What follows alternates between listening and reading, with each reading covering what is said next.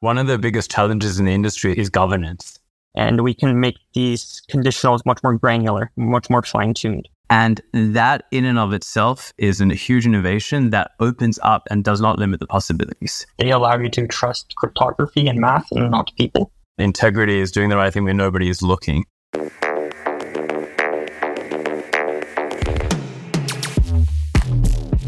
Hi there, welcome to episode 5 of our special series on scaling called Zero Barriers, which is brought to you in collaboration with Starkware. I'm Gareth Jenkinson from Cointelegraph. I'm your host for these last 2 episodes, and I'm joined today by regular on this podcast, Nathan Jaffe from Starkware, who's going to handle the rest of the introductions. Yeah, we're in for quite a ride today because we spend a lot of time in the world of blockchain looking into the future, and it feels like we're boarding a time machine of sorts. We're joined by 2 absolutely fantastic guests. We're going to let them introduce themselves. We're with Liron and we're with Kacper. Liron is with Starkware and Kacper is with Herodotus, and we're going to let them tell you a little bit about themselves. So shall we start with Liron? Liron, tell us a little bit about yourself. I'm Liron Hayman, the head of business development at Starkware. I've been here for just over 2 years, working mainly with teams in the infrastructure and app layer, integrating their products into different services like StarkNet and StarkX. Okay, and Kacper? Hi, I'm Kacper Koziol. I am the co-founder of Herodotus, a company building historical and cross-chain data access solutions for the Ethereum ecosystem. We've been building Herodotus for about a year right now, and happy to be here. Fantastic. I think it is great to have both of you gentlemen here to chat about scaling. I mean, that's what this whole podcast has been about. Let's start off with a macro focus, talking about use cases that might be commonplace in the next year or 2 that aren't quite ubiquitous today, things we're not quite seeing yet but are in development. I think both of you are quite well placed to touch on this, just given your experience and the products and services that are being built by your respective companies. Yes, so I mean, Kacper, there's been a lot of attention on an announcement that you made very, very recently, and you just came back from the StarkNet Summit. You're probably still a little bit jet lagged. Tell us about the announcement that you made there, because it really, I feel that really kind of gives us a glimpse into the future, into how things are changing and into how you're basically pioneering new use cases. Sure. So what we announced at StarkNet Summit was a historical block hash accumulator. And what it really is that Ethereum has been always constrained by its inability to arbitrary historical block hashes. And this limitation is quite significant for smart contracts, is because in order to verify a proof, to have something to verify this proof against. And since we can't natively access old historical block hashes, we built this accumulator such that we can go all the way back to the Genesis block and verify proofs against it. Just given that, I mean, in layman's terms, can you chat a little bit about what that's going to bring to the Ethereum ecosystem and capabilities that are going to be here in a year or 2's time but haven't quite been realized yet? Sure. So applications today have a context of using data that they have available right now. So for example, let's say I would like to build a wallet that allows me to recover funds if I don't use it, like a dead man switch. A smart contract, like an account abstraction wallet, might want to be able to check what your nonce was last year and what your nonce is today. And essentially, if this nonce has not changed, you can make an assumption that you have lost access to this wallet. If we want to verify that the nonce was, let's say, 17 last year, and today it's 17, we would need to verify, generate a proof that it was 17 and verify it against the block hash. But we don't have access to that block hash. So with this accumulator, we can essentially verify this proof against the accumulator and be certain that it has not changed, and then trigger some sort of recovery mechanism. Liron, I wrote an article about this for Cointelegraph late last week, and I think there should have been more fanfare around the announcement, to be honest. Maybe you can touch a little bit on the scaling capabilities that are being built by Herodotus in particular, and the use of Starkware's Sharp technology in order to facilitate this. Sure. So Kacper gave a great example. It started even simpler than that. One of the biggest challenges in the industry is governance. You have these decentralized organizations. You want to vote. You have you're a retail user, and it costs you more to vote than the value of your tokens if you wanted to do this directly on layer 1 Ethereum. Through Herodotus technology, you can basically generate a storage proof that, given a snapshot of a certain block, these are the balances of all these users with these ERC20 tokens. They've all voted off-chain, yes, no, abstain, whatever it is.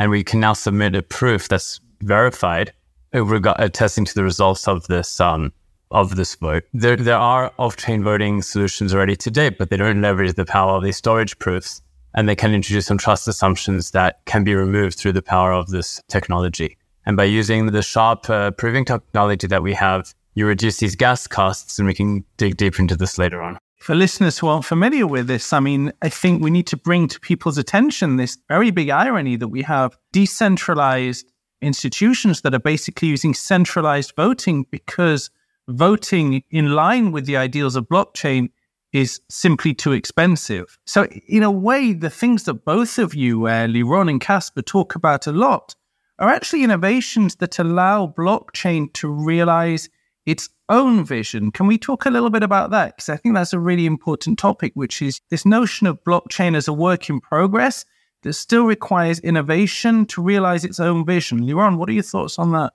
It's a good question. I will start with what the co-founder of Starkware, Eli Ben-Sasson, likes to say, quoting C.S. Lewis, that integrity is doing the right thing when nobody is looking. And through Stark proofs or validity proofs in general, you now can trust cryptography and math rather than hardware. So historically in the blockchain world, in proof-of-work systems, you've had the person with the most power wins the blocks.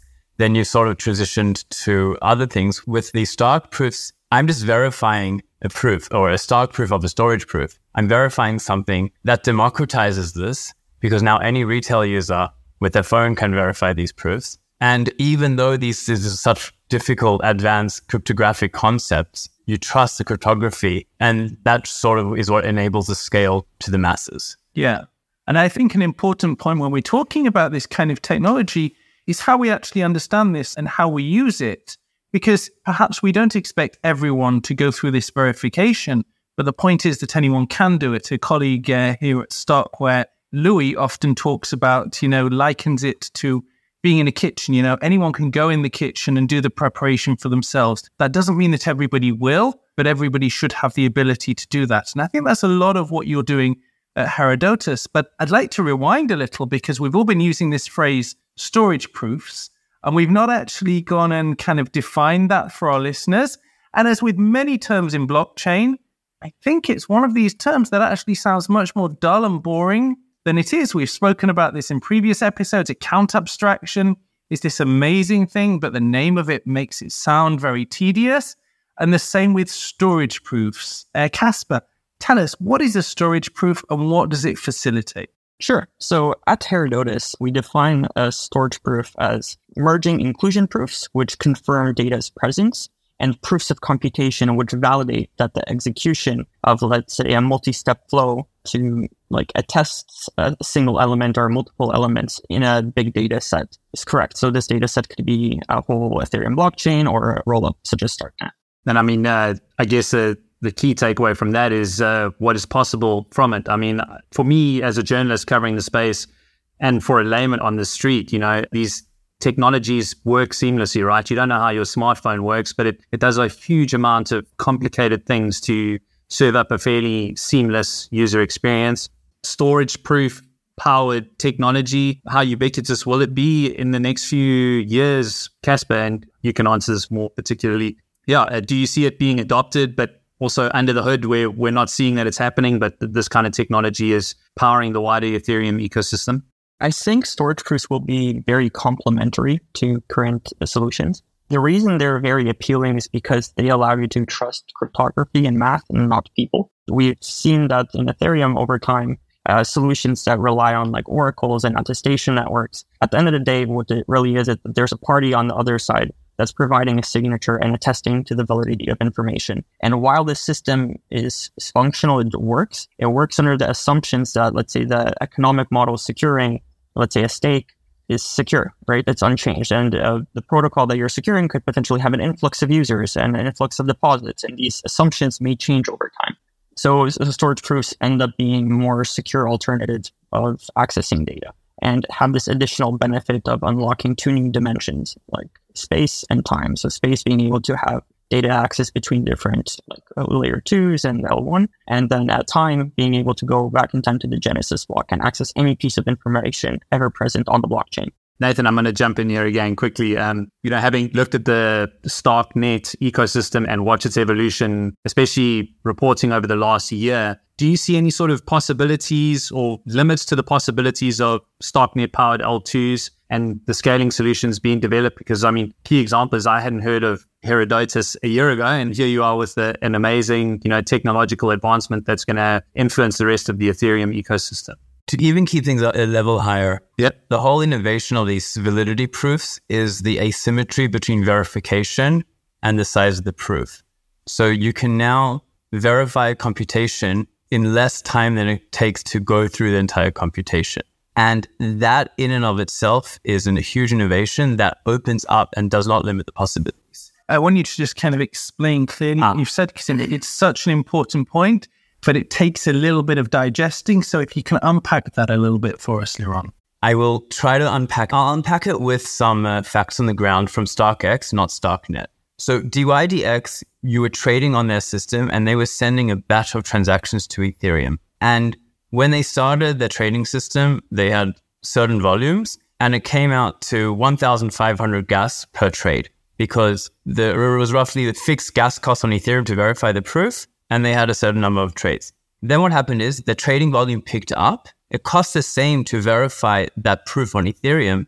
And now your gas costs per trade go down from 1,500 gas to 500 gas. So you've unlocked economies of scale in this blockchain world, which never existed before. Beforehand, blockchains had the opposite. Every marginal transaction added a burden to the system. So that's what these proofs unlock. The more activity you have, the more everyone benefits. I want to touch on that as well. I think Vitalik has been someone who has been pretty open about L2s and scaling technology being the future of the Ethereum ecosystem and really making it be what it's supposed to be in the next few years. Is there a limit to what can kind of be imagined? Like Kacper, Herodotus has developed a specific type of technology, and Starkware has seen many other technologies developed. From your side, as someone using their technology to build something, do you look at it and say, hey, I could do this, I could do that? There are endless possibilities? I believe so. Like the way the industry moves forward, whether it's into app chains or more layer twos, it will depend. I think storage proofs, something very unique that they introduce is this distinguishment of an asset's economic value and an asset's utility. So you're able to reap the utility of an asset in one location while holding it elsewhere. Whereas before we kind of had walls around layer twos that confines your asset into where it's actually located, where you bridged it. And this kind of puts a very interesting question as to how do we actually define a bridge? Is there a difference when we bridge an asset's economic value or an asset's utility? How do we distinguish that? I wouldn't know how to answer that. It's a hard question. Yes. But storage proofs actually, in many cases, like eliminate the need for bridging. So let's say we have a StarkNet app chain and someone wants to launch a game on there. Traditionally, what you would have to do is you would have to have a bridge between your app chain that allows you to move, let's say, an in-game NFT to that chain so we can use it inside the game. But this makes sure that you have to actually trust the bridge. You have to have your chain audited because at the end of the day, your asset will be there. So there's going to be economic value stored on that chain. But with storage proofs, what you could do is you could launch an app chain, tell your users to purchase their in-game NFTs, let's say, on Ethereum, and relay storage proofs on behalf of your users to your app chain. So the users are able to reap their asset's utility and play with their assets on a chain without ever having to move it. Like you can ask yourself a question, would you feel comfortable bridging a Bored Ape or a CryptoPunk to a chain that just released 1 week ago? Probably not. It's a very risky thing, as we see many hacks happen in the industry because it's all secured by like these bridges. Whereas with storage proofs, you're able to, let's say, play in the game based on an NFT proof. And the asset is not located there. So you don't even have to audit your chain because there's no economic value located there. If you get hacked, what's the worst thing that can happen? Yeah, so it's going to be interesting how applications change the way they design their systems to accommodate storage proofs in the future.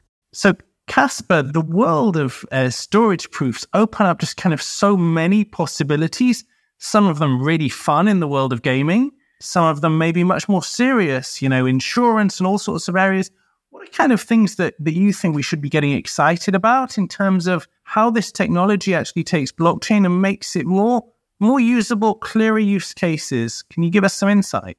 Sure. So we can give an example of how maybe an on-chain insurance protocol could use storage proofs to pay out claims. So let's say we're buying cover against a vault getting hacked. It's an unlikely event, but it is possible.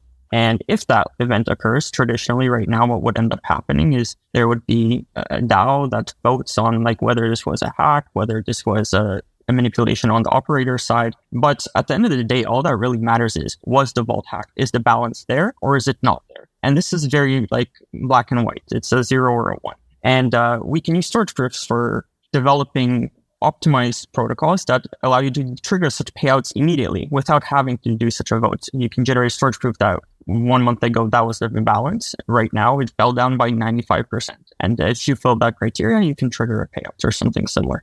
What about in the world of voting? Before we started recording, we were speaking about a scenario where voting rights may involve actually, something in the past that, you were a member of a certain university or whatever other scenario. Take us through that.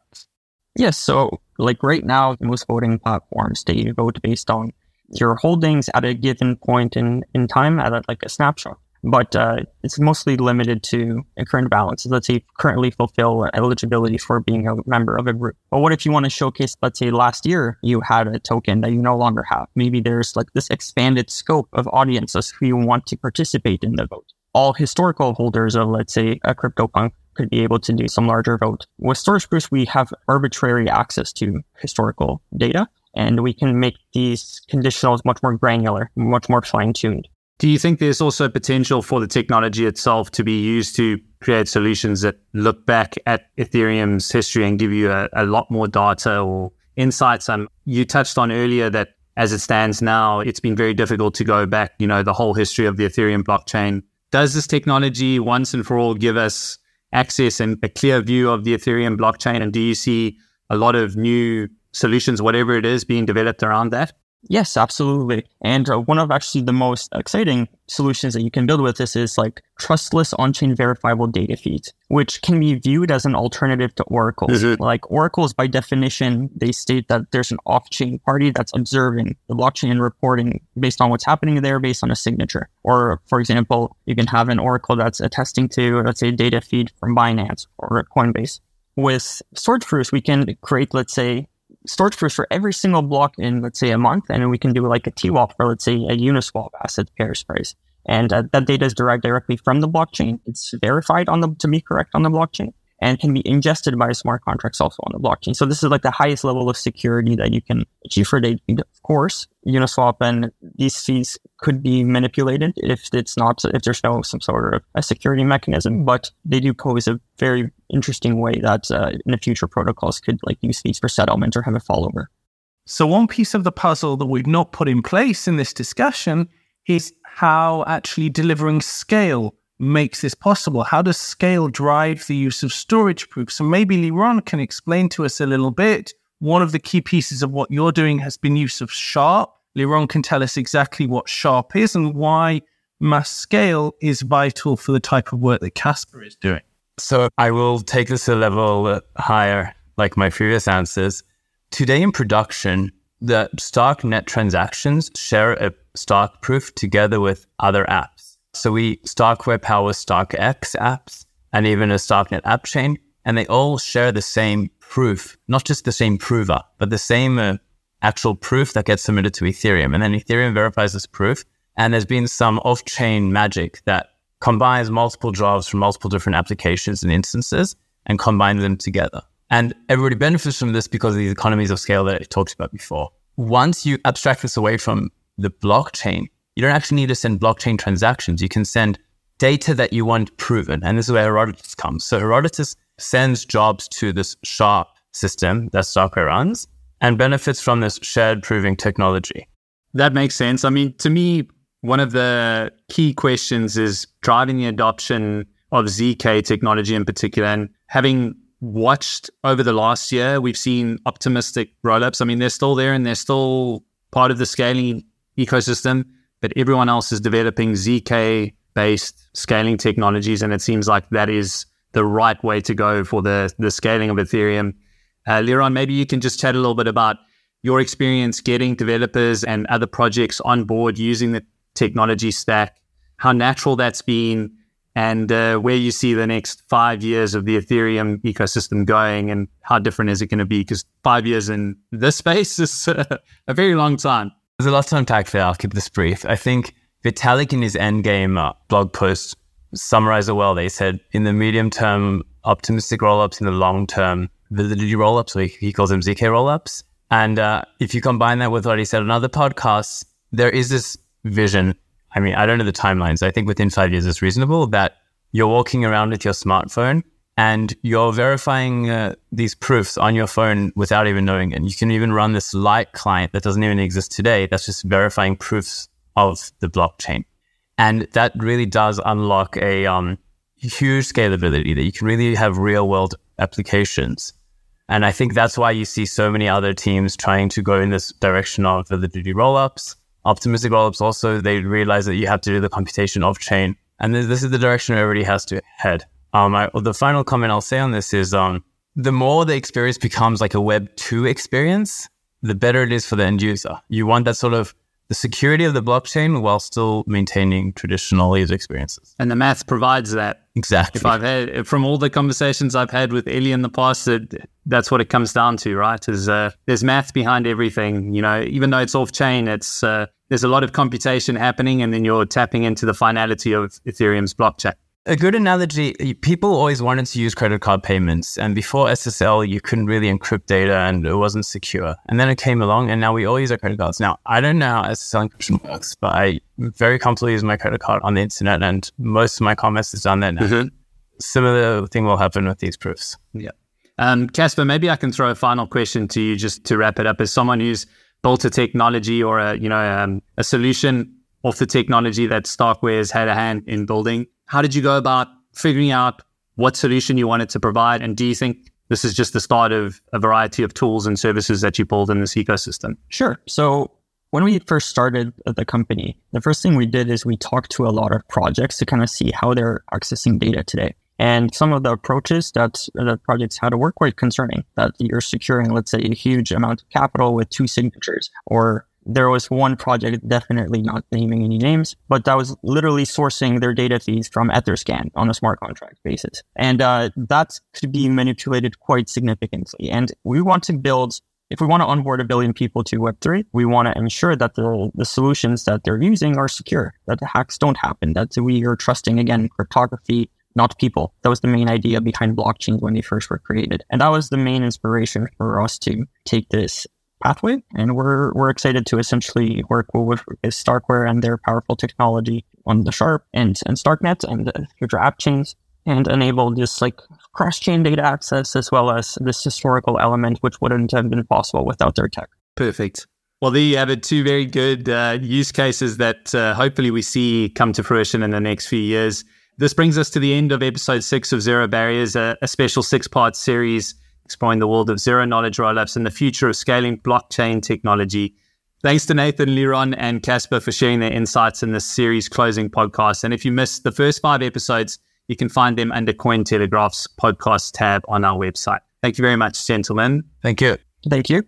Thanks, Nathan, Liron, and Kacper for sharing your insights. That brings us to the end of episode 5 of Zero Barriers, our 6-part series exploring the world of zero-knowledge rollups and the future of scaling blockchain technology. If you missed the first 4 episodes, you can find them under Cointelegraph's podcast tab, and we'll catch you next time for the final episode of the Zero Barriers podcast.